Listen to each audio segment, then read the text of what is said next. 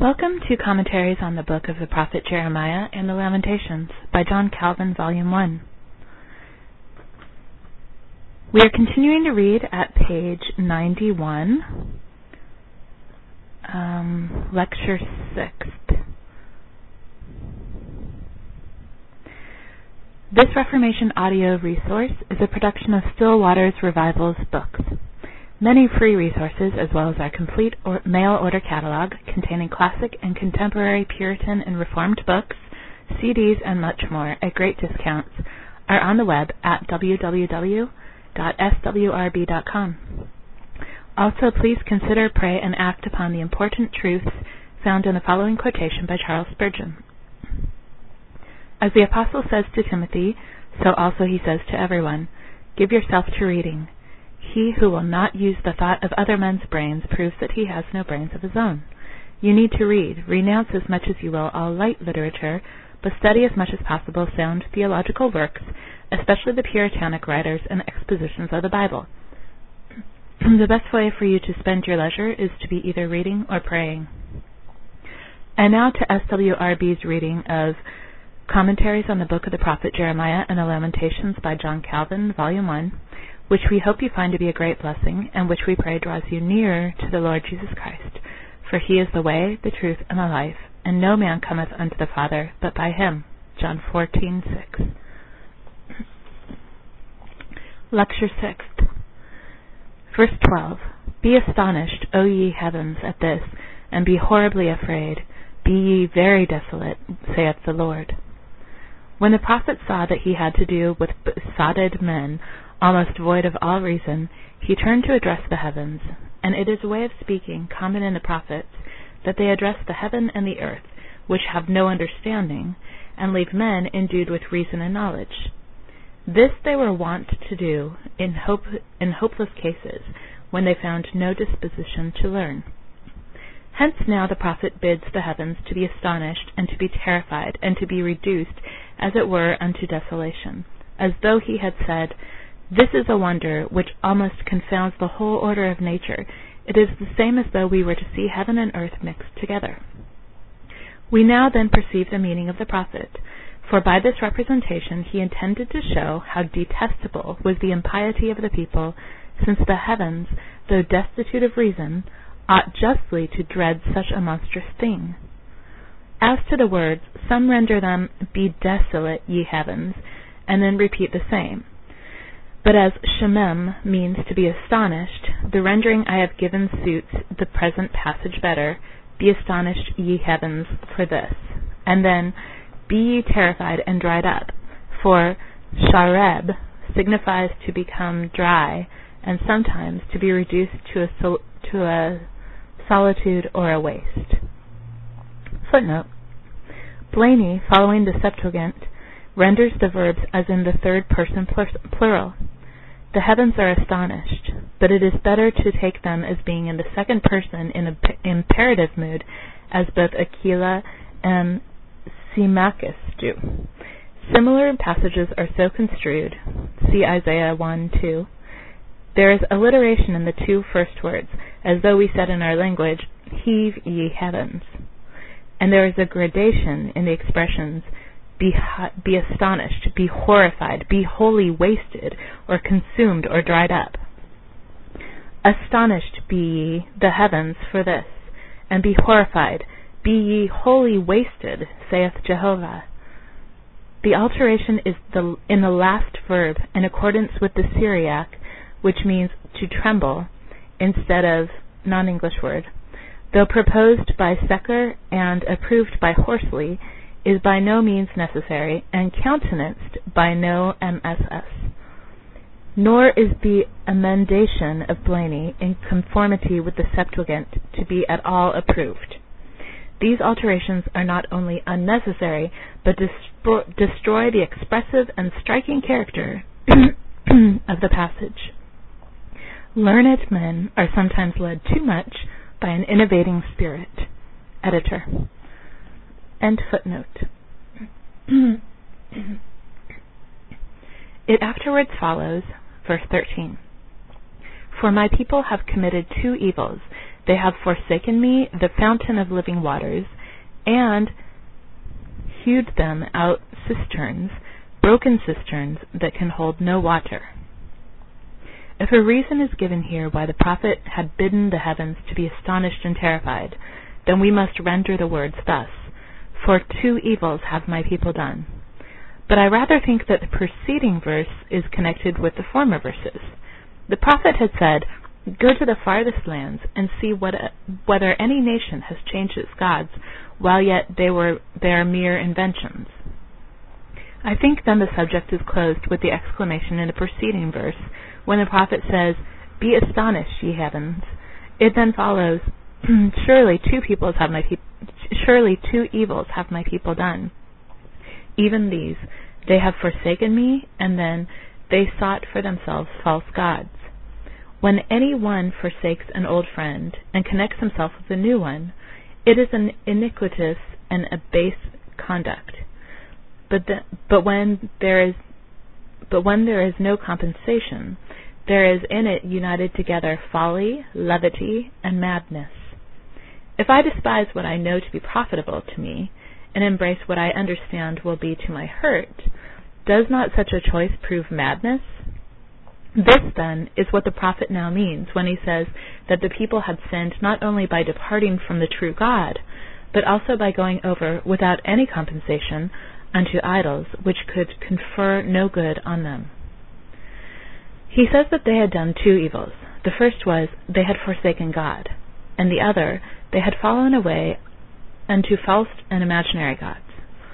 But the more to amplify their sin, he makes use of a similitude, and says that God is a fountain of living waters, and he compares idols to perforated or broken cisterns which hold no water.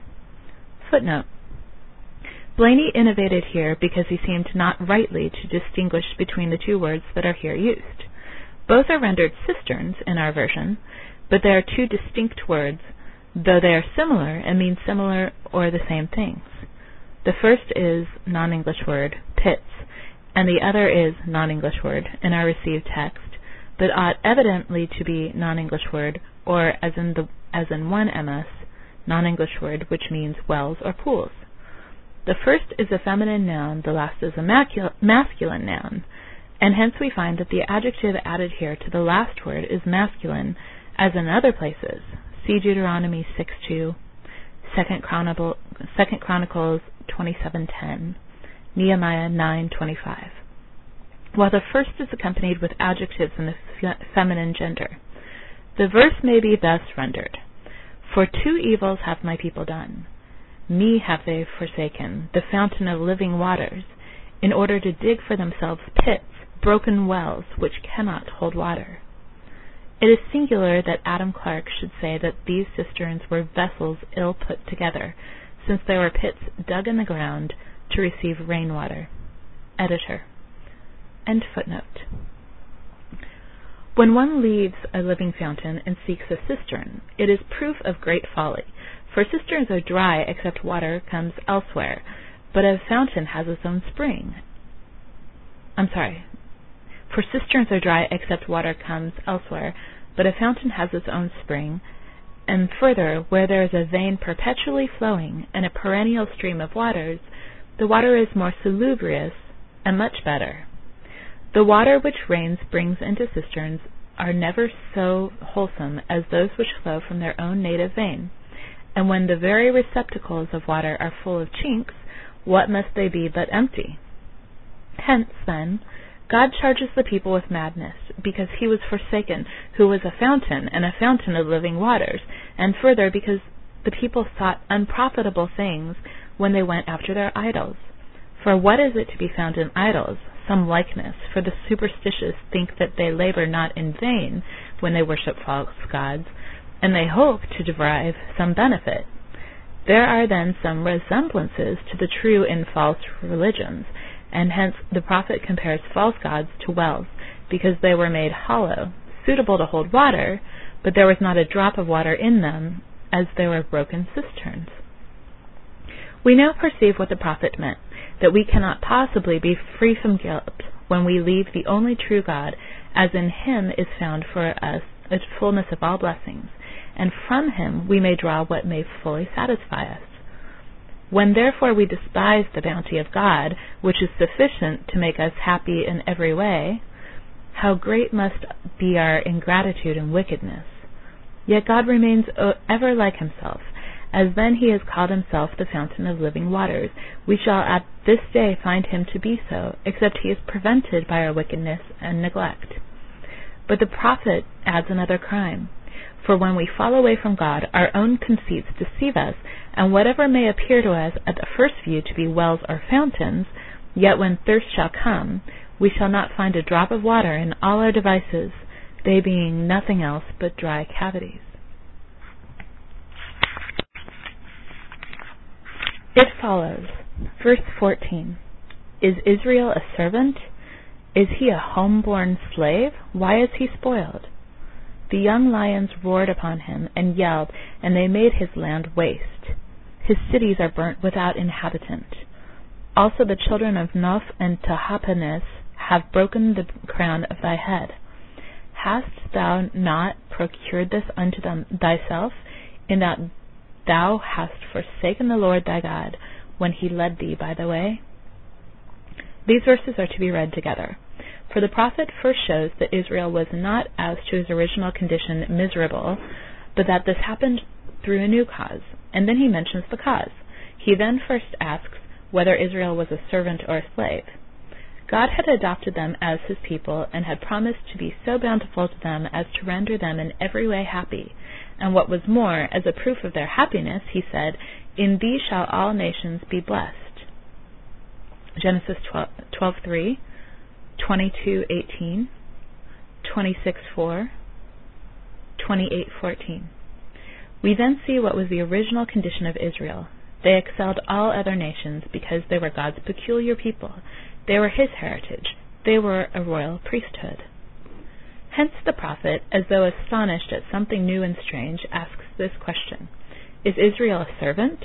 He was free beyond all nations, for he was the firstborn son of God. It was therefore necessary to inquire for the cause why he was so miserable. For he says afterwards that lions roared against him and sent forth their voice. He says that their cities were burnt or destroyed. He says that their land was reduced to desolation. And at length he adds, Has not this done these things to thee? This again is put as a question, but it is doubly affirmative, for it takes away every doubt. What do you say is the cause why you are so miserable? For all are hostile to you, and you are exposed to the wrongs of all. Whence can you say has all of this proceeded except from your own wickedness? We now see what the prophet means. But that what he says may be more clear, we must remember that he reminds the people, by way of reproach, of the benefits which God had conferred on them. As then the children of Abraham had been honored with so many irregular favors that they had the preeminence over all the world, this dignity is now referred to, but only for the purpose of exposing their base conduct, as though he had said, God did not deceive you when he promised to be bountiful to you. His adoption is not deceptive nor in vain. Hence, you would have been happier than all other nations had not your own wickedness rendered you miserable. We now see for what end the prophet asked, Is Israel a servant or a slave? They are indeed on an equality with other people, as they were by nature. But as they had been chosen by God, and as he had favored them with that peculiar privilege, the prophet asks whether they were servants, as though he had said, What is it that prevents that blessedness to appear among you, which God had promised? For it was not God's design to disappoint you. It then follows that you are miserable through your own fault. Footnote. The difficulty of understanding this passage has arisen from not considering the questions in a negative sense, as implying a strong denial. Is Israel a servant, or rather a slave? No, by no means. Is he one begotten in the house, that is, in a state of bondage? No, by no means. Then the following question comes naturally, since he is neither a purchased slave nor a slave born in the house. Why has he become a prey? That there were two sorts of slaves of this kind is evident from many parts of Scripture. See Genesis 17:12, 23, 27, Exodus 21:4, Leviticus 22:11. This is the view taken evidently in our version. Blaney renders the two first lines thus: Is Israel a slave, or if a child of the household, wherefore is he exposed to spoil? He considers the child of the household to be the son and the heir, as Isaac was, and refers to Galatians 4:7. Horsley coincides with him, but the usus loquendi gives no countenance to this view, while it confirms the other. To refer to non-English word in Latin is to no purpose. The child of the house, as the expression literally is, and similar phrases, ever mean in Scripture those who were born slaves in a family. Editor. End footnote. And by saying, why is he become a prey, he intimates that, except Israel had been deprived of God's protection, they would not have been thus exposed to the caprice of their enemies. They were not then become a prey except for this reason, because God had forsaken them, according to what is said in the Song of Moses. How should one chase 1,000, and 10 should put to flight as many thousands, except God had given us up as captives, except we had been shut up by his hand? Deuteronomy 32:30. For Moses in that passage does also in an indirect manner remind the people how often and how wonderfully God had given them victories over their enemies, and thus he leaves it to their posterity, when in distress, to consider how the change came that one should chase 1,000, that is, how could it be that they, possessing great forces, should yet be put to flight by their enemies?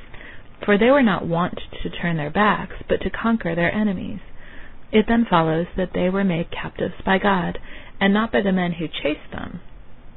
So also here the prophet shows that Israel would not have become a prey had they not been deprived of God's assistance. He afterwards adds, over him roared the lions.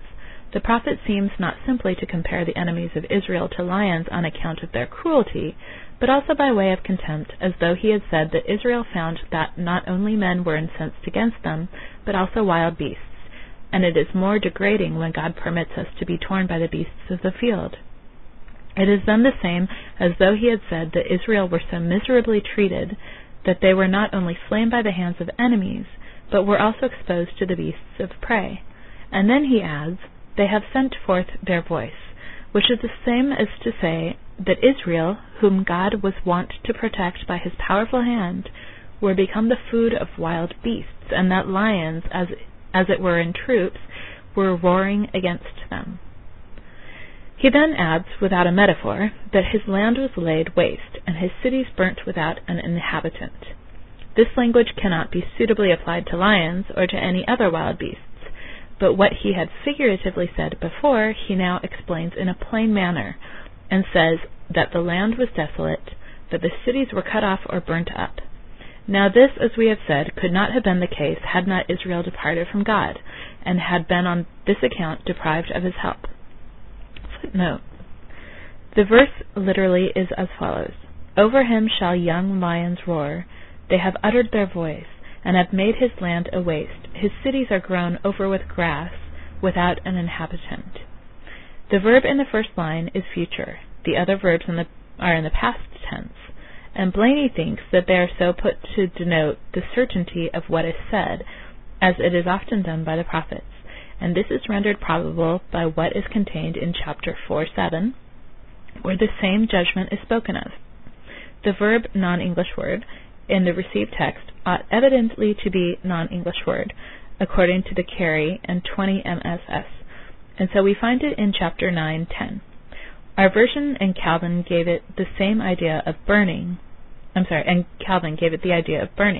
but according to Lee and Parkhurst, its meaning is to shoot forth, to produce grass, or to grow over with grass, as the case is with ruined cities, and the words connected with it here and in other places seem to favor this meaning. It is rendered in our version laid waste in chapter 4:7 and desolate in editor. End footnote.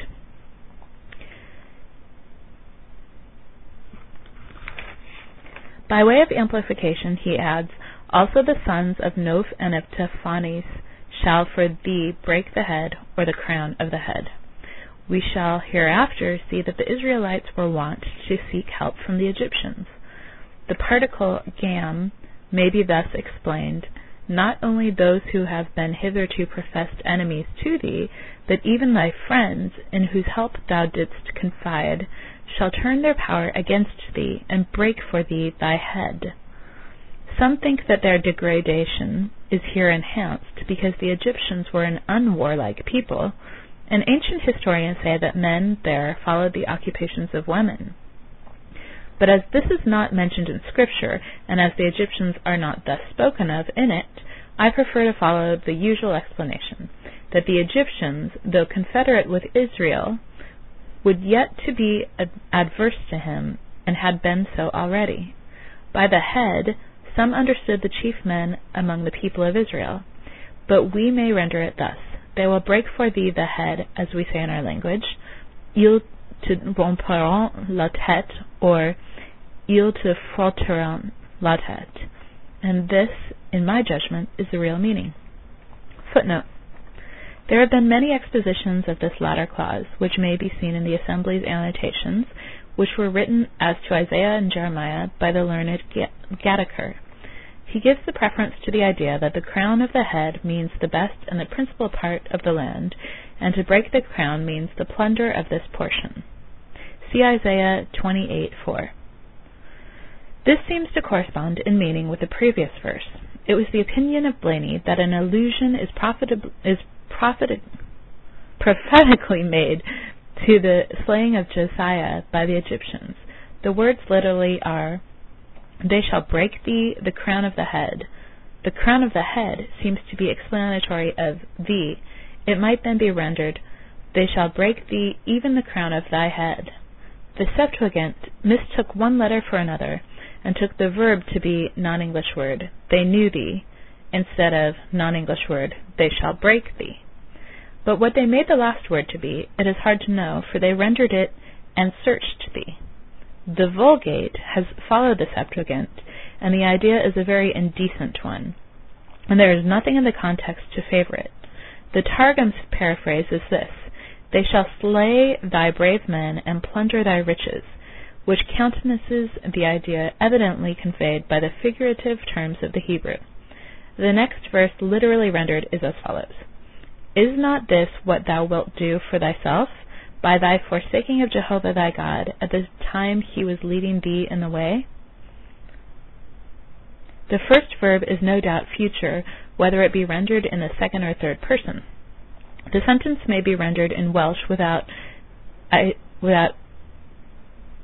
is, or the relative what, and word for word, non-English words, and the future is understood as the present. Blaney's version is, shall not this be done unto thee, because thou hast forsaken Jehovah thy God, at the time that he led thee in the way? Editor. End footnote. Now follows the cause. The prophet, after having shown that Israel were forsaken by God, now mentions the reason why it so happened. Has not this done it for thee? Some read in the second person, hast thou not done this for thee? But the meaning is still nearly the same. More probable, however, is the rendering which others have given, has not this happened to thee because thou hast forsaken Jehovah thy God? Jeremiah, in short, teaches us that the cause of all the evils was the defection of the people, as though he had said, thou hast concocted for thyself all this evil, then must thou swallow it, and know that the blame cannot be cast on God, for he would have been faithful to thee, except thine impiety had prevented him. God has not indeed chosen thee in vain, nor has he in vain preferred thee to other nations, but thou hast rejected his kindness. Thy condition then would have never been as it is, hast thou not procured thine own ruin. How so? Because thou hast departed from thy God. And he further exaggerates this sin by saying, at the time when he led thee in the way. To lead in the way is rightly to govern, so as to make people happy. The prophet then shows that the people's perfidy and defection were without excuse in rejecting the worship of their God, for they were happy during the time they served him. Had they been in various ways tempted or tried, they might have feigned some pretense. We thought ourselves deceived in hoping in the true God, for he has concealed his favor from us. We were therefore compelled by necessity. There ought at least some indulgence to be shown to our levity, for we could have formed no other conjecture but that God had removed far from us. The prophet meets this objection as he does in the 5th verse. What iniquity have your fathers found in me? And as it is done in another place, my people, what have I done to thee, or in what have I been troublesome to thee? Micah 6:4. For God in that passage shows that he was prepared to defend his own cause, and to clear himself from whatever the people might object to him. So also he does in this place. I have led thee, he says, in the way, that is, thou didst live happily under my government, and yet I could not retain thee by my goodness while I kindly treated thee, and thou knowest that nothing could be better for thee than to continue under my protection, but thou hast determined to go over into the service of idols.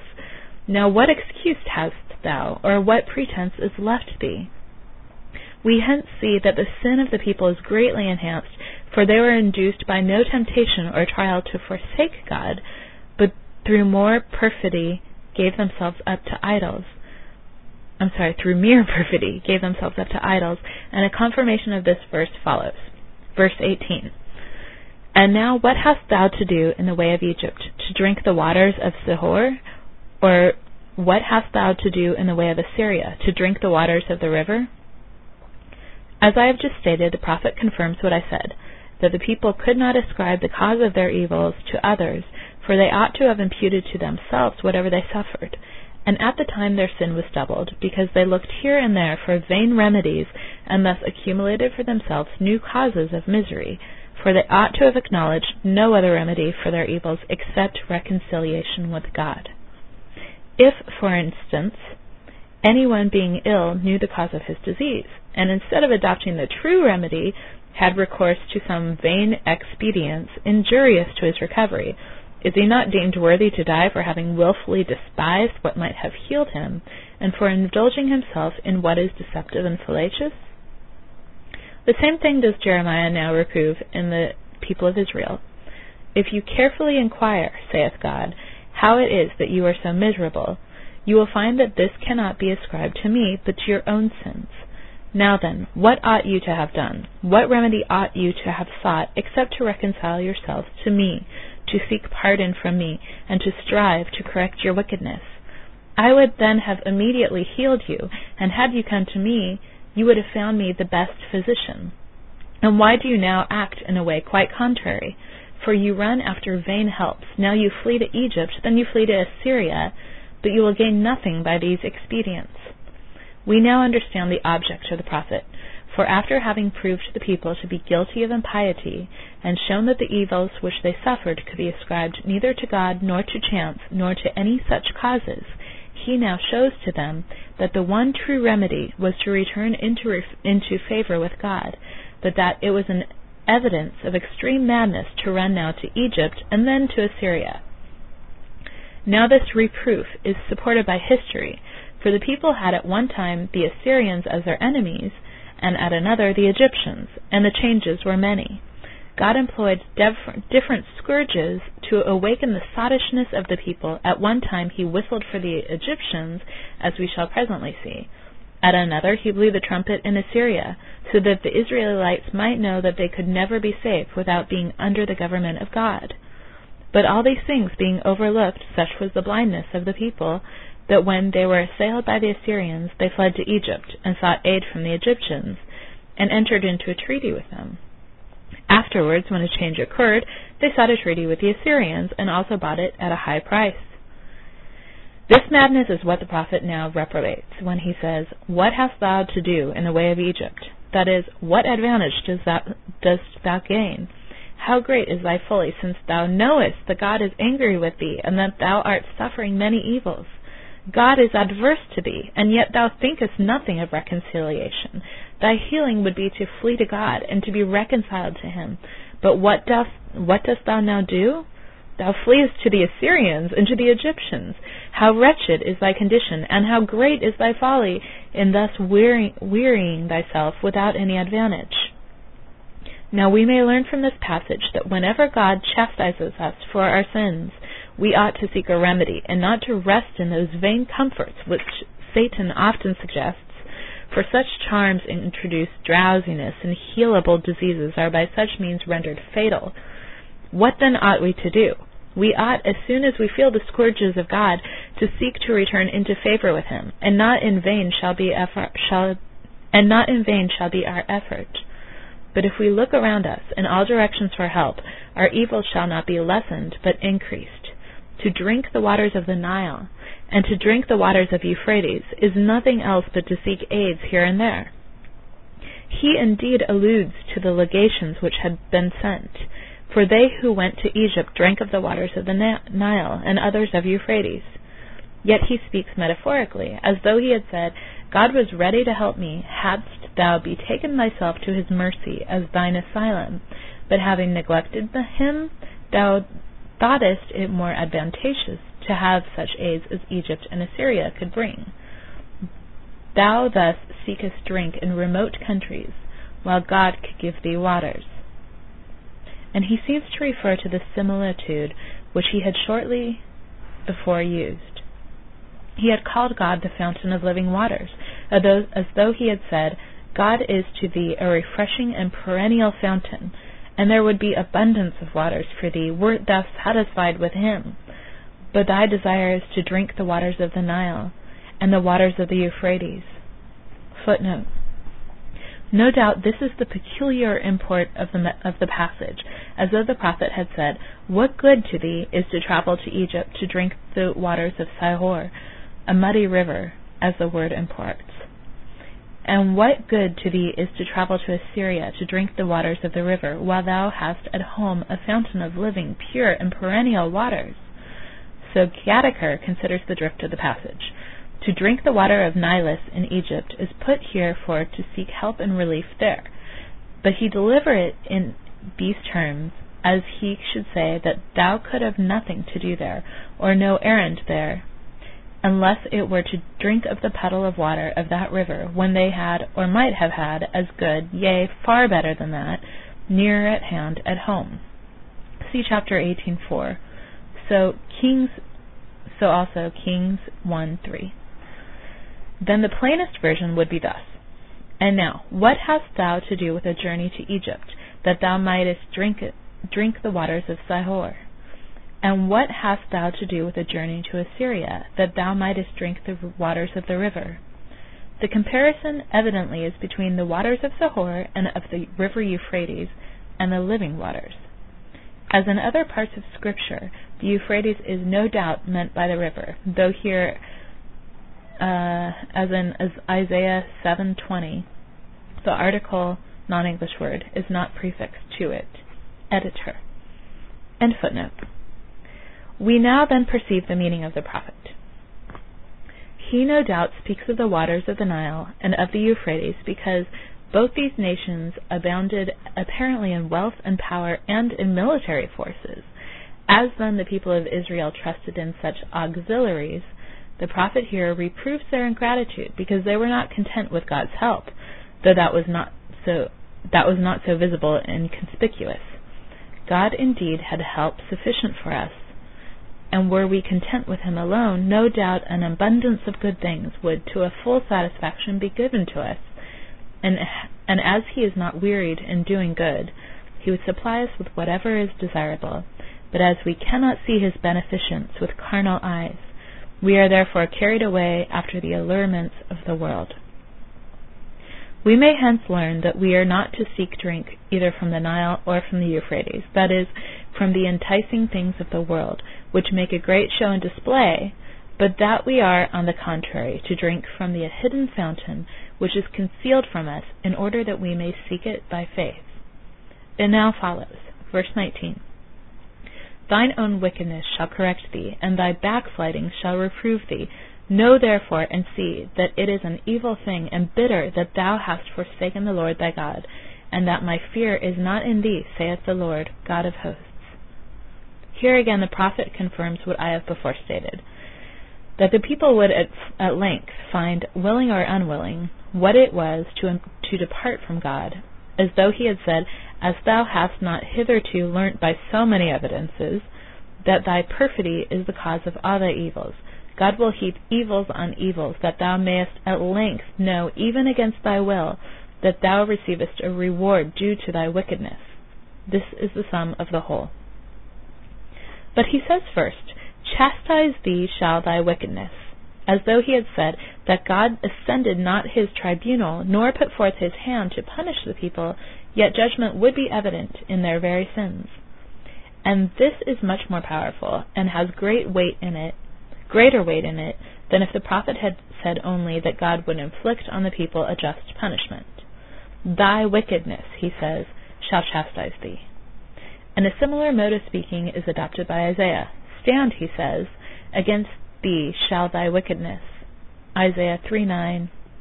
As though God had said, If I were even to be silent, and not to take upon me the office of a judge, and if there were no other accuser, and no one to plead the cause, yet stand against thee will thy wickedness, and fill thee with shame. To the same purpose is said what is said here, Thy wickedness shall chastise thee. Footnote. Blaney renders it adversity.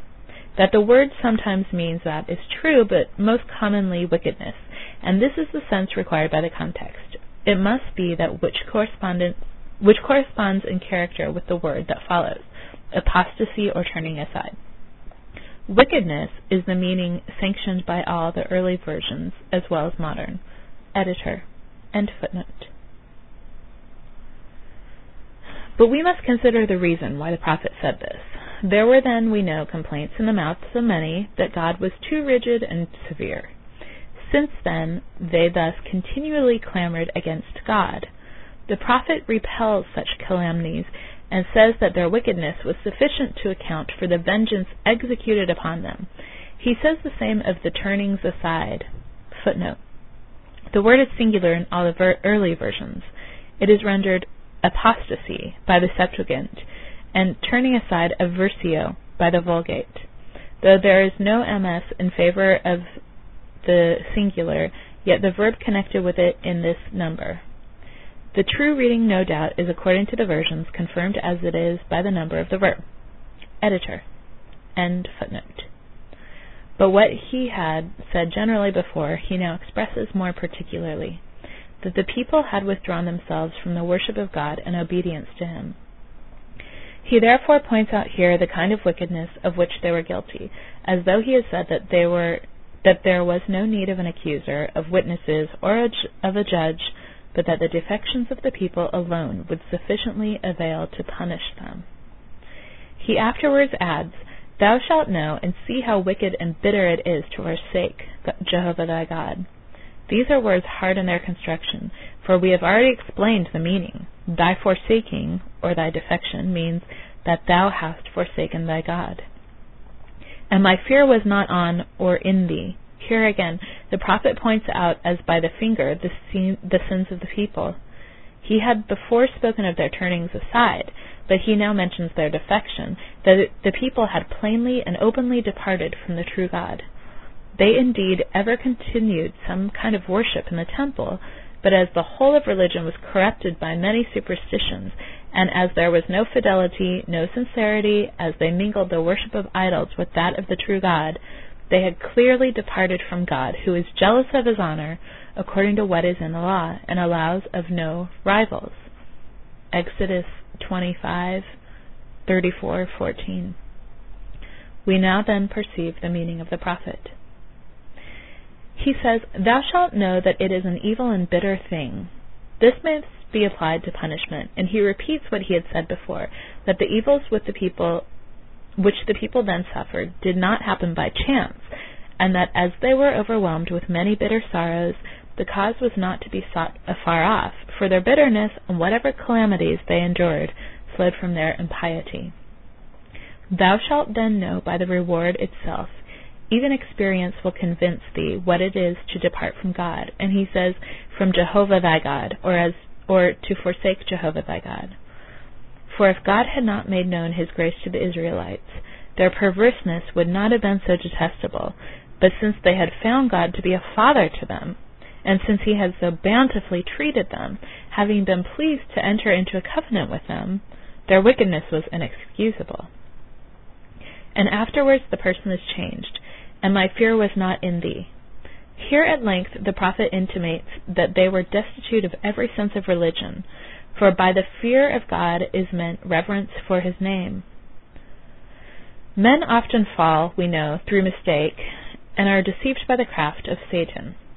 And when made thus miserable, they are to be pitied. But the prophet shows here that the people were wholly undeserving of pardon. How so? Because there was no fear of God in them. You cannot, he says, object and say that you have been deceived, or make any pretense by which you may cover your wickedness. It is evident that you acted shamelessly and basely in forsaking thy God, for there was no fear of God in you. Footnote.